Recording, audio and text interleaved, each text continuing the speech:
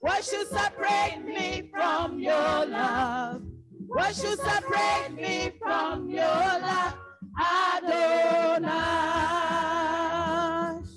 you're my God. Woo!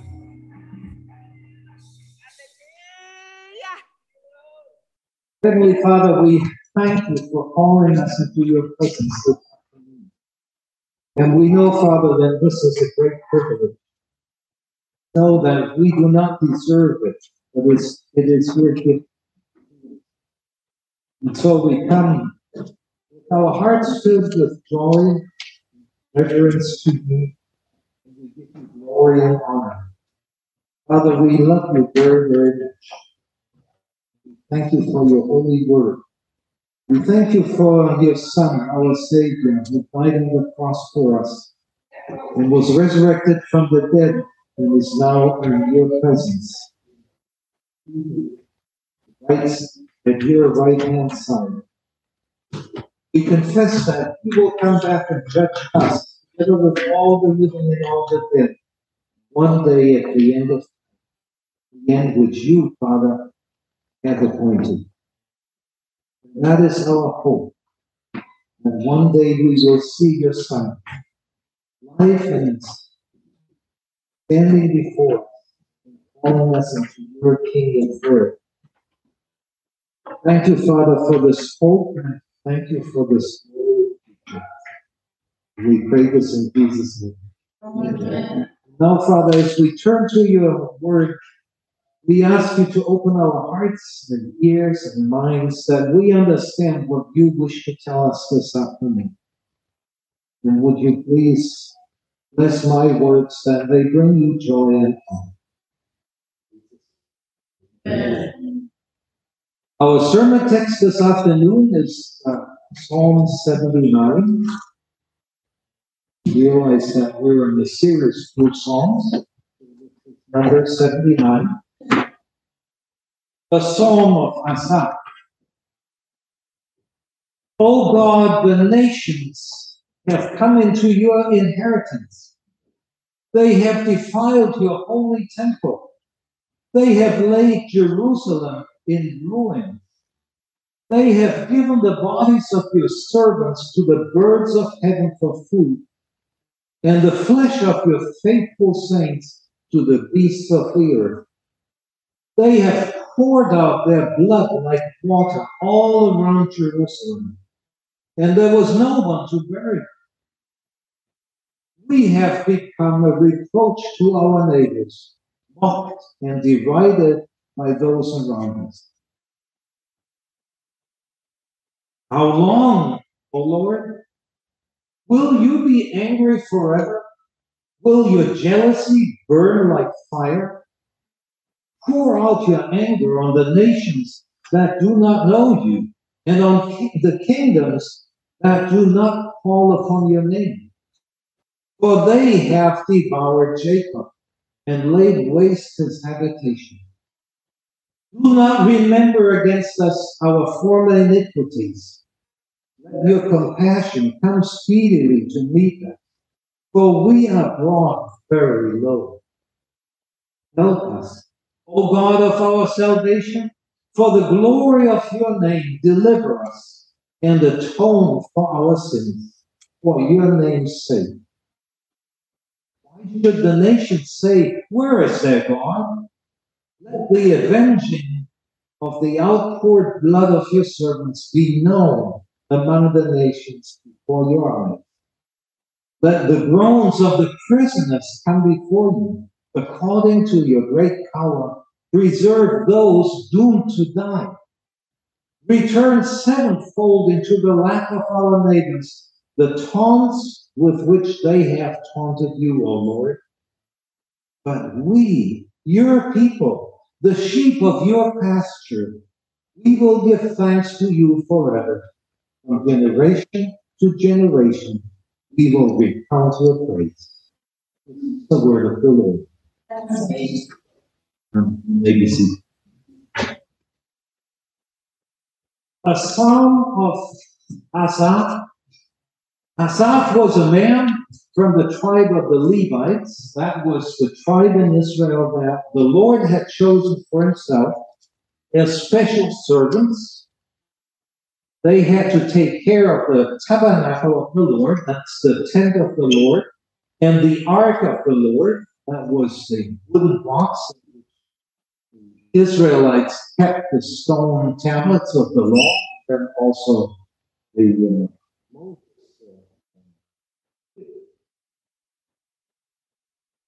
And so while Israel was marching through the wilderness, that was their special service. And later, when the Levites served the Lord by taking care of his temple in Jerusalem, King David appointed this man. The book of Chronicles tells us King David appointed this Asaph and his descendants to be lead musicians in the temple. Now, this is something Bill and Daniel, you guys don't understand.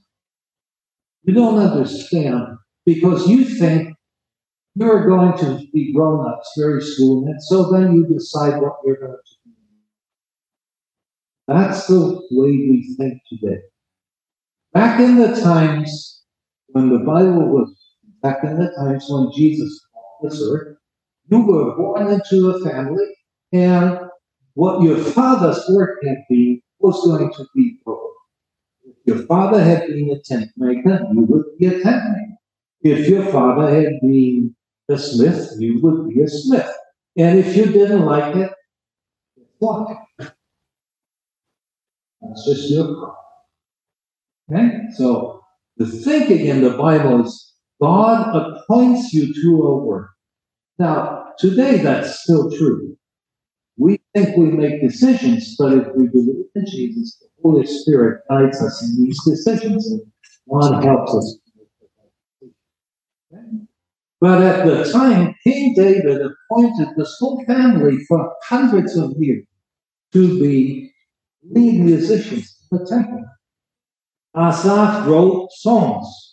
In the book of Psalms, we have 12 that carry his name, a psalm of Asaph. Well, again, at this point, we must understand that when it says a psalm of Asaph, we could also translate a psalm for dedicated. So this Psalm 79 is not necessarily written by this particular man, but it comes from the tradition of his family. And Asaph composed the music for the song. Asaph led the temple choir, and he played the drums. And so Pastor Dan and Daniel Jr., they are sons of Asaph. The lead musician, he leads the choir in the church, and Daniel Jr. plays the drum, and so welcome sons of Asaph. Now, on the day when King David brought the Ark of God into the city of Jerusalem, the Bible tells us that he ordered Asaph to sing this song. Oh, give thanks to the Lord. Call upon his name. Make known his deeds among the nations. Sing to him. Sing psalms to him. Talk of all his wondrous works. Glory in his holy name. Let the hearts of those rejoice who seek the Lord. Seek the Lord in his strength. Oh, give thanks to the Lord, for he is good, and his mercy endures forever. Now, have you ever wondered why God brought you to this life? What is the purpose of your life? Just heard it. God created you so that you spend your life praising him and thanking him. That's true for all of us who believe in Christ. The purpose of our lives is to praise God and to thank him. For he is good, and his mercy endures forever. Many years later, when King Solomon had finished building the temple and brought the ark of the Lord into it, the Bible says that Asaph, Heman, and Jeduthun, their sons and kinsmen, that's family, arrayed in fine linen, with cymbals, drums, harps, and lyres, stood east of the altar with 120 priests who were trumpeters. And it was the duty of the trumpeters and the singers to make themselves heard in unison, in praise and thanksgiving to the Lord. And when the song was raised with trumpets and cymbals and other musical instruments in praise to the Lord, for he is good and his steadfast love endures forever. The house of the Lord was filled with a cloud, so that the priests could not stand to minister because of the cloud. For the glory of the Lord filled the house of God. House of God, that is where glorious name of God. Those were wonderful days in the life of Asaph and his family. Life was good. It was a joy to praise the Lord and to thank him for his goodness. Now, Psalm 79 speaks of a totally different. Jerusalem has been destroyed by the enemies of Israel. The city lies in ruins, literally in heaps of stone. Not one stone standing where it is supposed to be. The holy temple has been defiled. Pagans have entered into the holiest parts of it. They have abused the holy vessels. They have not called upon the name of the Lord, nor have they bowed down before the Lord. They have stolen what belonged to the Lord. How could that happen? Has the Lord forgotten the oath he swore to Abraham, his son Isaac, and his son Jacob, and to King David? The oath that he, the Lord, would love Israel forever and be their God, which means be their king, be their protector, be their judge, be their savior. You know, when disaster like this happens to the people of Israel, it is not just a political and a social calamity. It is a crisis of faith, too. When 6 million Jews were killed by Germans 50 years ago, it was a terrible event, personally, socially, politically. But most of all, it was a crisis of faith. Where is the goodness and the love of God in such a desperate situation? And the same is true for us. When such a disaster happens to the Christian church, it is not only a political and social disaster, it is a crisis of our faith too. We Christians praise God, for he is good all the time. Isn't that what we've just done for about 60 minutes? We praise the Son of God, Jesus, as our Lord and Savior. But where are the Lord? Where is his Son in the midst of disaster? Those are the questions that's on view. And the first important point we learn is this. When we find ourselves in a desperate situation, in a situation where it seems like God and Jesus have left us, have turned away from us, we should not deny it. We should not pretend that these things did. At the time of Jesus, and even 400 years before that, the Middle East had a very popular philosophy, which actually came out of Greece. It was called Stoicism. Stoics are people who pretend that nothing can ever get to them personally. Stoics sit in the middle of a wedding. They don't dance. They don't smile. Everything is just.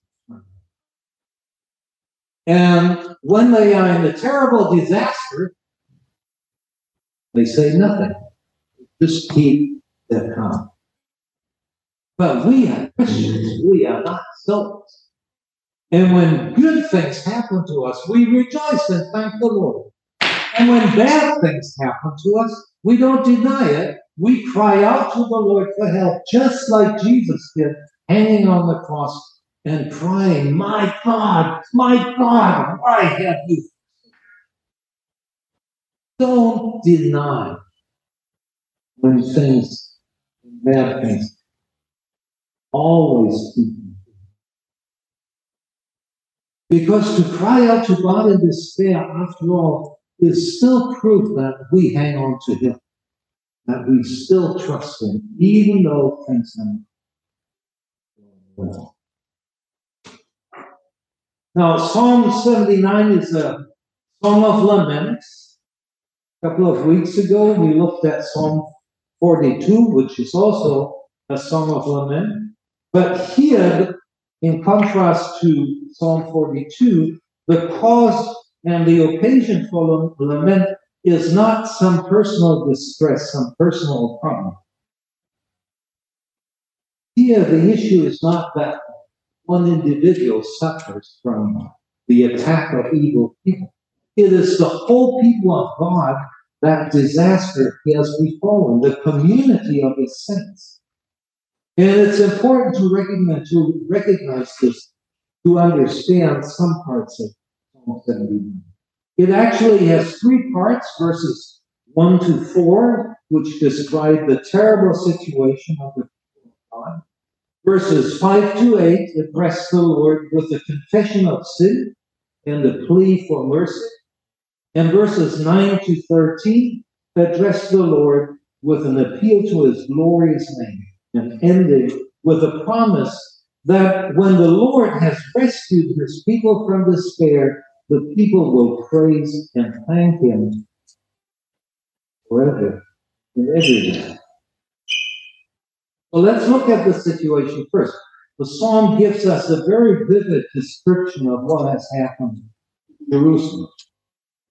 The city of which God had once said, you shall have peace.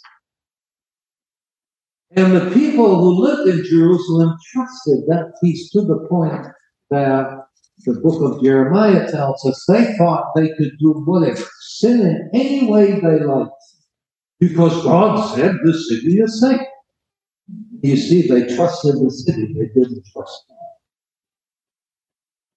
And now the city is utterly destroyed by its enemies, nations, which means pagan people, people who do not know the Lord. Nations have entered into the city of God and have killed its inhabitants with such brutality that the streets are flooded with blood. Dead bodies are lying on the ground. Vultures and wild dogs eat their flesh, and there's nobody there to bury them. Now, to be denied a burial in those days was the most extreme form of shame. Remember, the high priests and the scribes and the Romans hated Jesus too, but they did grant him a burial. If you deny a person a burial, even for us Christians, it's the greatest shame that can happen. And people, to burn the dead body is pain. Only one is.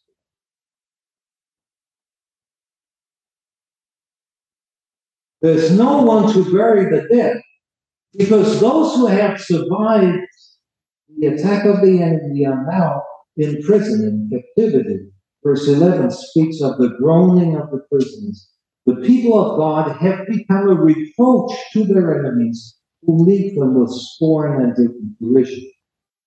The psalm doesn't say what historical situation it speaks of, but we can imagine this is the destruction of Jerusalem and the destruction of the temple garden at the Babylonians in 587 BC. 600 years. Now, clearly, when such a terrible thing happens to the people of the Lord, it doesn't seem Aren't they the people of the Lord? The writer of the psalm is not silent about his thinking that such things ought not to happen to the people of God. He reminds the Lord of the fact that he's not speaking of some insignificant people in some insignificant place. The pagans, he says, have come into your inheritance. They have defiled your temple. The dead bodies are the corpses of your servants. Everything the enemies did to the people of Israel, to the city of Jerusalem, to the temple, they have done it to the Lord. They are the Lord's enemies. By shaming Israel and treating Israel with scorn and derision, they have blasphemed the name of the Lord. They have mocked the Lord. And by saying this, there's a confession in these words that says, we, after all, belong to the Lord. We are his people. We are his servants. Jerusalem is the city of the Lord. The temple is the place where his glorious name dwells. But there's also a complaint in this. It is not right for you, O Lord, to bring this calamity on us. And you know, in the same way, when the Christian church today faces disaster, we ought to cry out to the Lord and remind him that it is his church and that we are his people, and we say him. Jesus said, whatever you do to one of my brothers, you do to me. And so if anyone attacks the church and persecutes the church, he attacks God's people. And we cry out to God and we tell him that we still trust him, even in these terrible circumstances. But it would be wrong to stop him.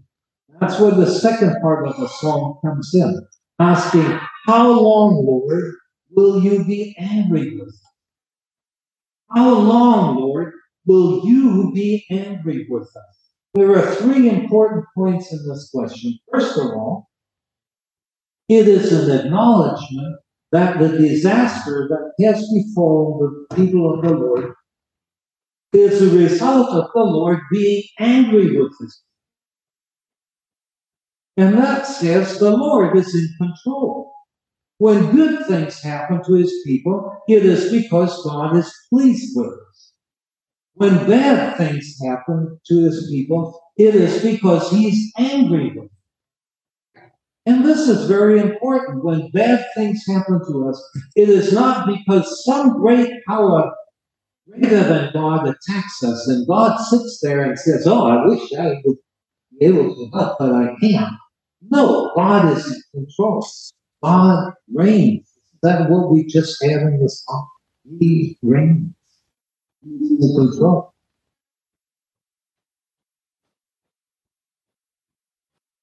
Sometimes when bad things happen, people will say, why does the Lord allow this? The question is, why does the Lord do this? He is the one. It is because the Lord uses our enemies to discipline us. In the book of the prophet Amos, the Lord says, if there is calamity in the city, will not the Lord have done it? And the answer is yes. He has. And in Isaiah 45, God says, I make peace, and I create life. There's nothing in your life that doesn't come. He. Good. Second point, the root of the Hebrew word for being angry is to breathe very heavily. And it expresses a situation where something grieves the Lord and upsets him very heavily. In Isaiah 43, the Lord says to his people, you have burdened me with your sins. You have wearied me with your iniquities. We need to understand that God does not take our sins and our unfaithfulness lightly. They burden them. They weary. Why? Because every time we sin, it causes a contradiction between two principles of God's holiness, the two pillars that God's holiness stands on, righteousness and love. His infinite love for us and his infinite righteousness. And when you and I sin, righteousness says, let these guys perish. Unfaithful Israel 2,600 years ago. Unfaithful Christian church. Let them perish. They deserve it. And the love of God says, have mercy on these people and let them live happily. Israel 2,600 years ago, the Christian church people. The Lord's anger is not like the 2-year-old boy throwing a fit. It is a righteous anger caused by the sins of his people. The psalm acknowledges this clearly, saying, do not remember our iniquities against us. The true cause of the calamities that have come upon God's people is their unfaithfulness to their Lord. 2,600 years ago, and the same is true today. What are some of the areas of unfaithfulness of the church today? Worldwide church, love of money, love of power, sexual aberrations, neglect of the word of God. Add to the list. Third, the question is, how long? Now, to ask how long only makes sense if you're convinced that there will be an end. The only question is, when does it come? The writer of this psalm is convinced that the Lord has not turned away from his people forever. As terrible as the situation, it will come to an end. And when it comes to an end, the Lord's love finally prevails over his righteousness. That's the essence of God's mercy. Mercy puts an end to righteousness. Because mercy is always breaking the law.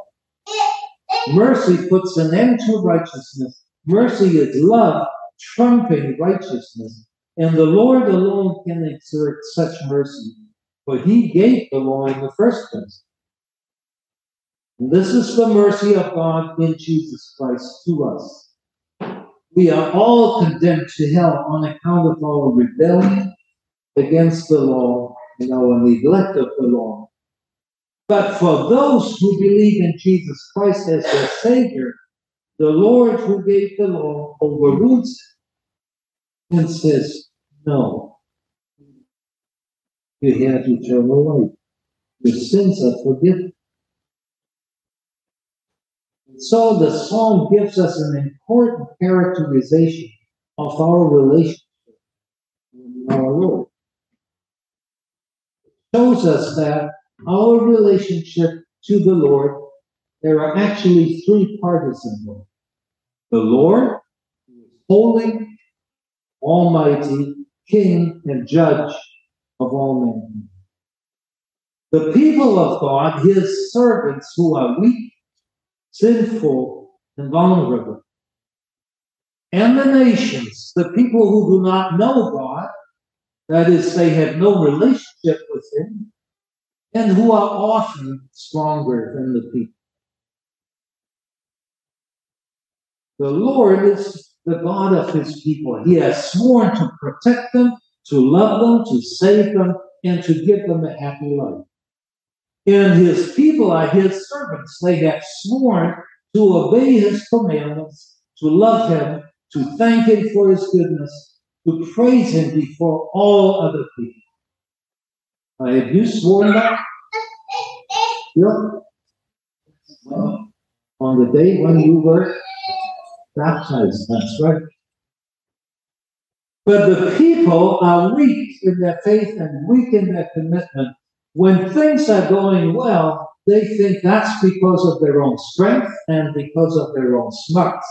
And they become lazy in praising and thanking God. Their love for God withers, and so does the love for their brethren. They begin to neglect the word of God. They think they know better than God what is good and bad for them. And so they rebel against his commandments. Now this, the Lord cannot let happen forever. He cannot let that happen forever because he knows it would be bad for his people. They would go into disaster. And he cannot let that happen forever because it would contradict it. Eventually, if the people continue to be stubborn and rebellious, the Lord uses their godless enemies to go against them, attack them, and defeat them. The enemies shame them and mock them and despise them. And they bring God's people very, very, very low.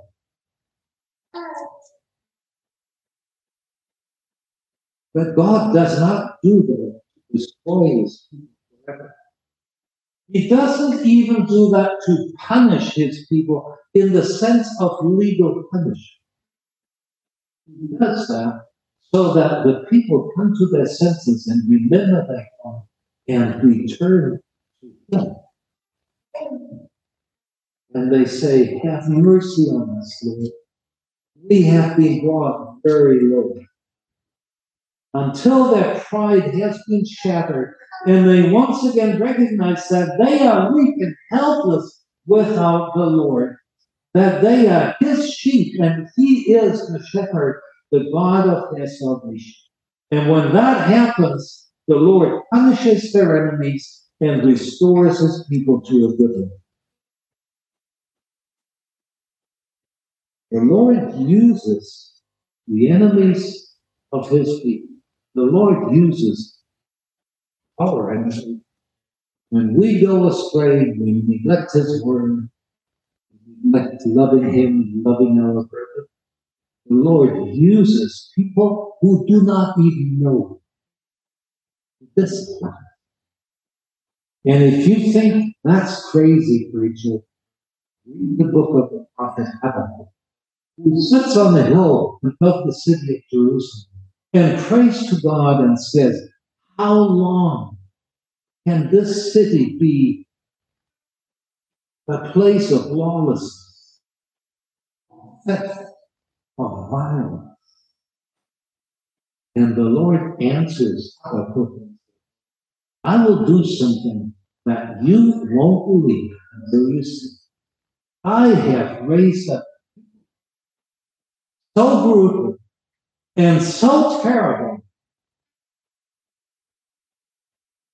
nobody in the world has ever seen something like that. And I will bring this people to destroy Jerusalem and discipline my people. But the people would not return to God again and again and again. God sent the prophets and said, return to me. Come back to me. I love you. And the people said, we love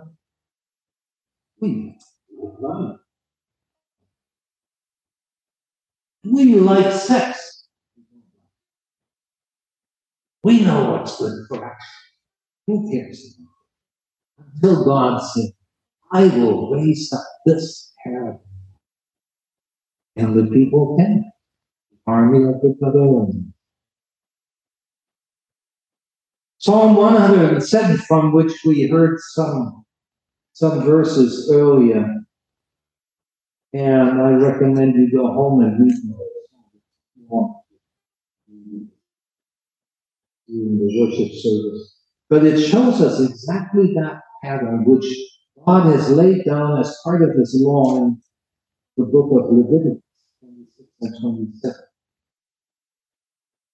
There he says, the life of the people of God, Israel, and the Church of Jesus Christ is a pattern where obedience is followed by rebellion, rebellion is followed by retribution and suffering, until the people come back to their senses again and return to the Lord, and he forgives them and restores them to their previous faith and to memories. And now you ask, why is it necessary to have that pattern for 2,600 years? And the answer is, because we won't learn. Because we are rebellious.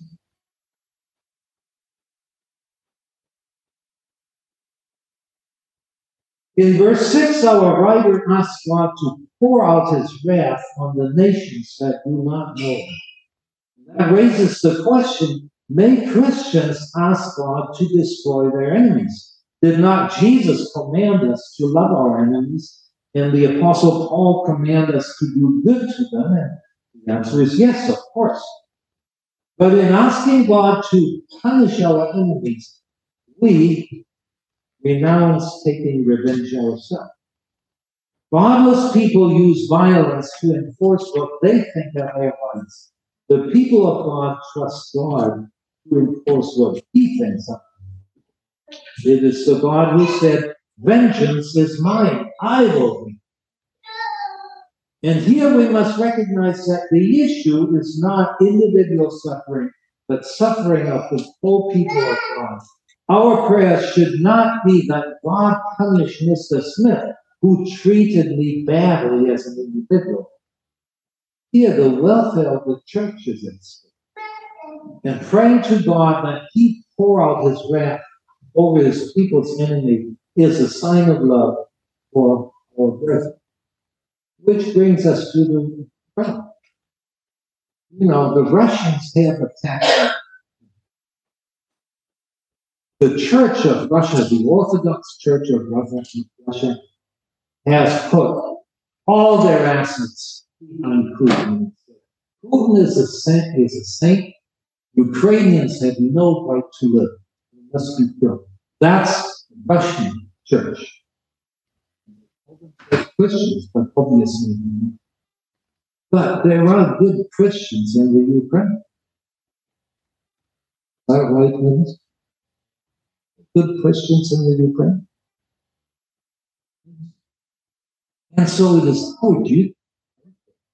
And as part of that duty, we can ask the Lord to put an end to that war and defeat the Russians in the Ukraine. Now, the last part of the song is an appeal to the Lord's name, which is to his honor and his glory. Help us for the glory of your name. Provide atonement for our sins for your name's sake. Why should the nations say, where is their God? And so the song reminds us that there are always two sides to the relationship between the Lord and his people. One side of that relationship is the Lord's love for his saints, for his children whom he has chosen in Jesus, and their love and obedience for the Lord. The Lord cares for them and protects them. And when his people have sinned, they appeal to his loving kindness and mercy. The other side of the relationship is the standing of the Lord's people in the world, among the people who do not know the Lord. And here the honor and the glory of faith. Because if the people of God, the Christian church, ever perish, the enemies of the Lord would regard the Lord with scorn and derision and say, he wasn't able to save his church. And that can never happen. For the Lord said, I will not leave my glory to anyone. And therefore, when the people's sin is so great that they fear that the Lord will turn away from them, appealing to his glorious is our last resort. As Moses did on the mountain, when the Lord was so angry with the people of Israel, and the Lord said, I will destroy this people, and make you, Moses, a great nation. And Moses said, no, Lord, don't do that. For the Egyptians will say that you're a wimp. You were not able to protect your people. And so the Lord relented and saved his people. The name of the Lord is a saving name. When you appeal to his name in utter despair, he will not let you perish. God chose you with a purpose, that you praise his holy name before all people. That's the purpose of your life. And if he saves his people, it is for that purpose, not because they are seen his so that we thank and praise. Now, keeping this in mind, the psalm teaches us that in times of trouble, when we cry out to the Lord, we have to hold these two things in balance. Our own salvation, but it must come together with a zeal for the glory and honor of the Lord, with a commitment to praising the name of the Lord. And here we can follow the example of the psalm. We pray for salvation, and we promise to thank the Lord forever and praise him for his goodness and mercy to people. This is what Jesus meant when he said, if anyone confesses me before men, I will confess him before my Father in heaven. But if anyone denies me, I will also deny him before my Father in heaven. If disaster falls on you, you cry out to Jesus, help me, Lord. And Jesus looks at the light and says, that's me.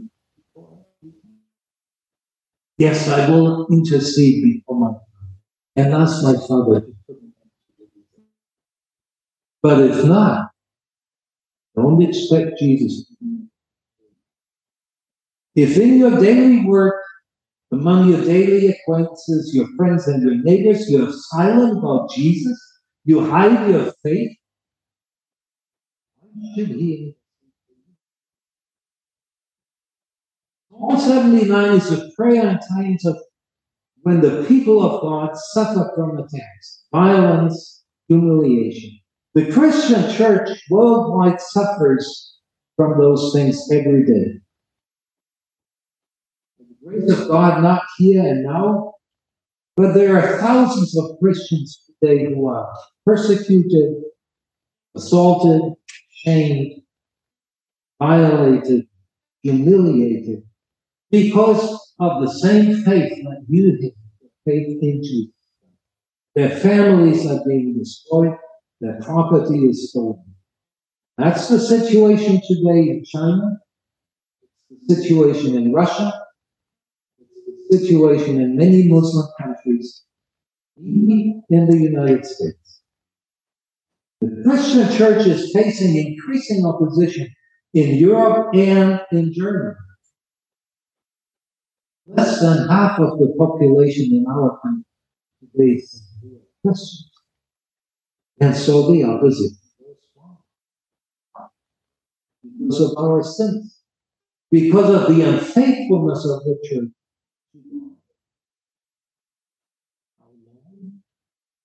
There will surely be an end to it. God will not let his people perish. But you and I, meanwhile, have a duty to pray for the church here and everywhere in the world. Pray that God will have mercy and forgive iniquities. Appeal to the glory and honor of the Lord to preserve his church. Commit yourself to praising him and thanking him every day before the people around you. Oh, give thanks to the Lord. Call upon his name. Make known his deeds among the people. Sing to him. Sing songs to him. Talk of all his wondrous works. Glory in his holy name. Let the hearts of those rejoice who seek the Lord. Seek the Lord in his strength. Oh, give thanks to the Lord, for he is good. For his mercy endures forever. You owe this much love, brothers and sisters. On the ground of your feet and their pray. Lord Jesus, we confess that so often about praising you and so often we hide our faith. You called us instead of showing it and giving you glory and honor. Forgive us from unfaith. And protect your church everywhere in the world. That all those who do not know you, who mock you, who deride you, that they will see you, the King of glory. You belong to all. What should separate me from your love? What should separate me from your love? Adoration.